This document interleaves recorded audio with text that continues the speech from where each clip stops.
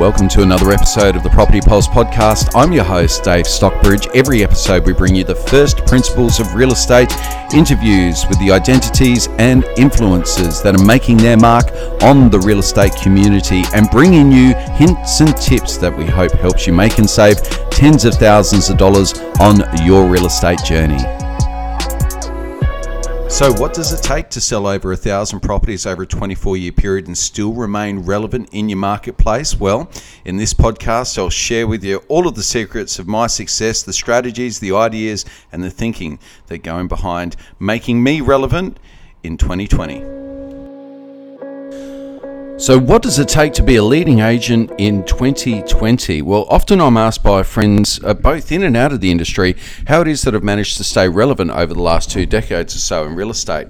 Some agents seem to fly out of the box and meet almost instant success in their careers and then fade away or drop out of the industry within a decade. Many agents choose to change a gear and become more of a manager of a business rather than active sales agents themselves, and I myself have fallen into that role in the past also. Some agents seem to fly under the radar and have their niche all sewn up, but don't have such a high profile. But very few consistently sell the volume I have over decades. There are certainly agents that perform at a higher volume. Indeed, there are more superstars in our industry than ever before. But I've competed with many of them and win more than I lose. So how is it that I've stayed relevant and competitive over such a long period of time?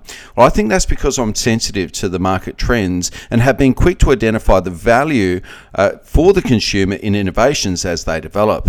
One thing that really has changed in real estate over the last decade or so is marketing. So how have I adopted and adapted, and what do I see that is in the near future for real estate and small business just generally speaking? Well, when I began working in real estate, I was taught a myriad of ways that I could find business. I distinctly recall, in fact, being in a training session very early on in my career and placed in front of a whiteboard upon which there was written over 24 ways in which agents could find business, and then spending the next day or so in discussions about each and every one of those methods, from door-to-door, door knocking to telemarketing, from visiting private sellers to calling expired listings. There are indeed many ways an agent can find business.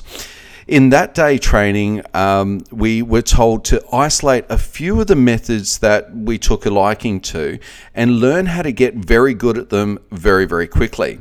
So I chose letterbox dropping, door knocking, calling the numbers on the back of files, and reaching out to vendors that had withdrawn their property from sale and asked if I could show a buyer through their home, and then through that process, relisting the property for sale.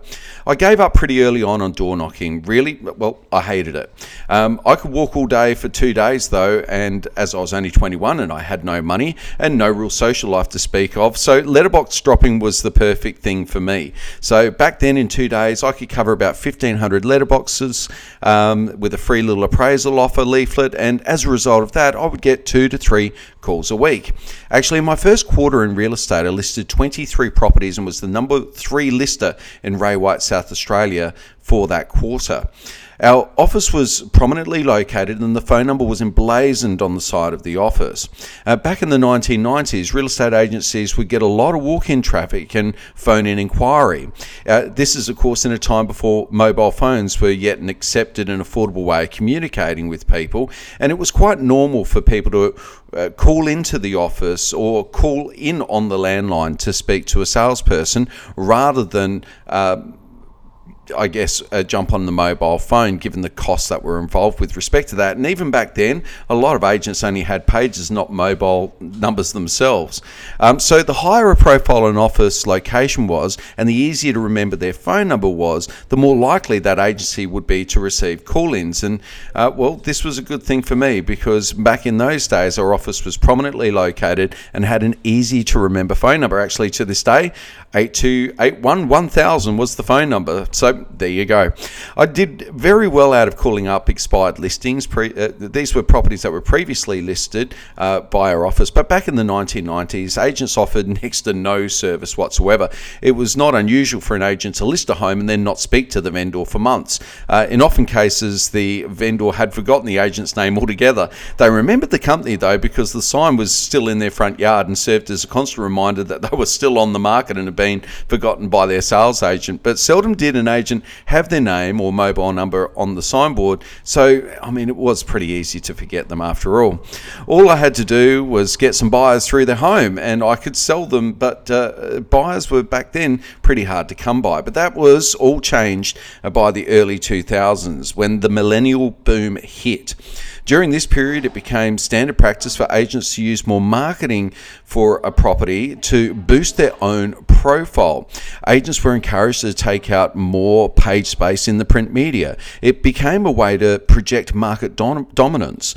The large real estate brands had determined that it didn't really matter how many properties were advertised in the Advertiser or the local papers. It mattered more how many pages their brand occupied in the real estate section. In this era, the Messenger real estate section was a 36-page lift out, and I would occasionally have even one or two of those pages all to myself, making me one of the high profile agents in the market. In contrast, when the last edition rolled off the press, the real estate section comprised of not even one full page of real estate. I could see the power of print media fading early on and moved my spend online at a time when it was considered suicide for a brand to do so. But because I had shifted resources to my online presence early, I gained that early adapter advantage.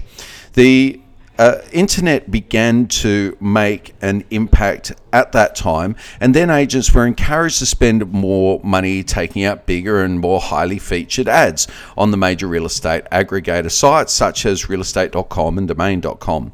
The first of these types of products was called a feature subscription before even more highly featured subscriptions were available, like the highlight listings and the premier subscriptions, which have now pretty much become the industry standard. Again, I was an early adopter and was amongst the first agents to go with a feature listing on realestate.com, having identified the shift to online marketing.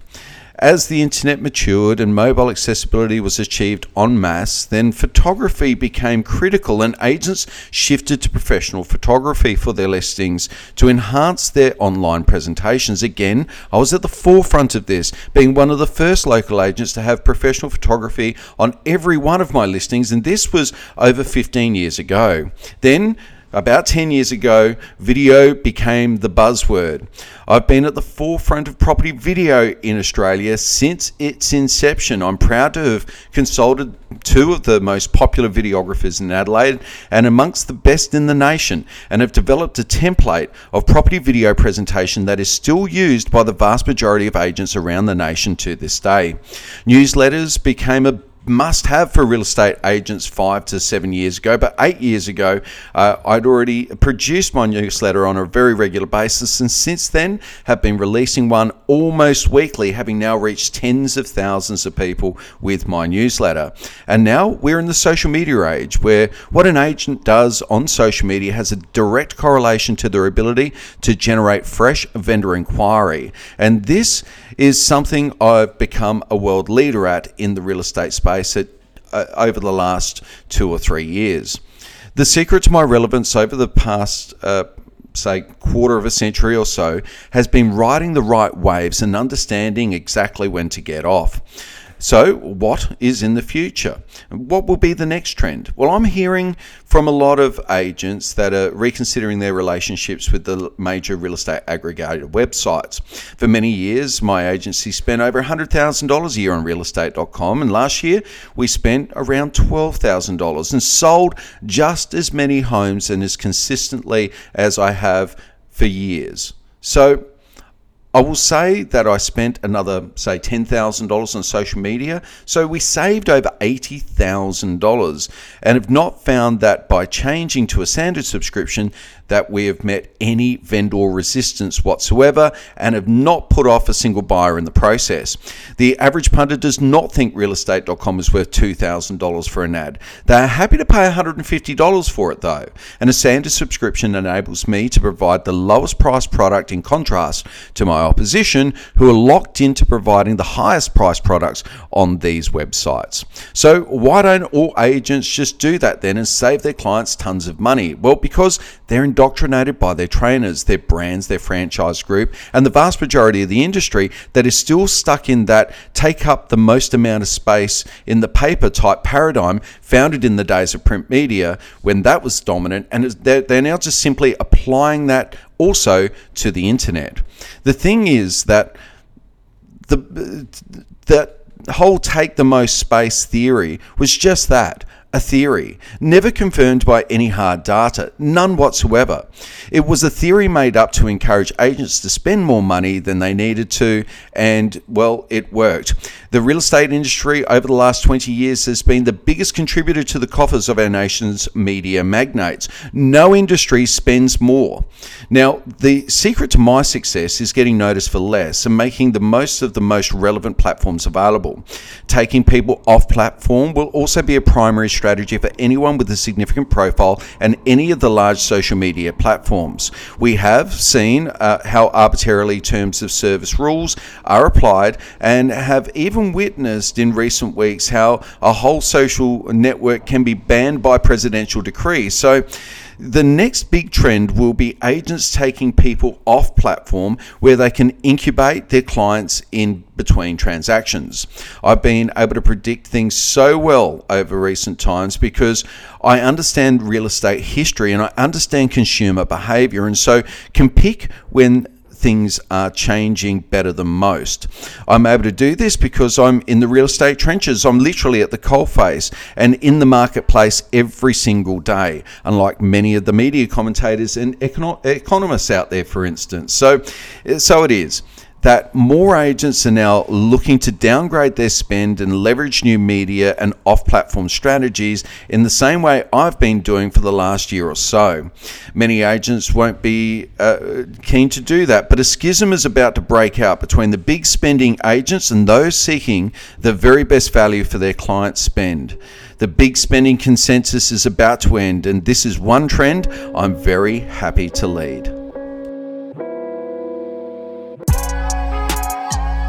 Thanks again to everybody who's been downloading and tuning into the podcast. We've now had over 15,000 downloads, and it's just great to see that people from all around the world are pulling out of this podcast hints and tips that helps them make and save tens of thousands of dollars, regardless if they're looking to buy for themselves, they're looking to sell real estate sometime in the not too distant future, or perhaps they're real estate practitioners just looking for the edge in their marketplace. I'm Dave from Real, and I look forward to bringing you more next time.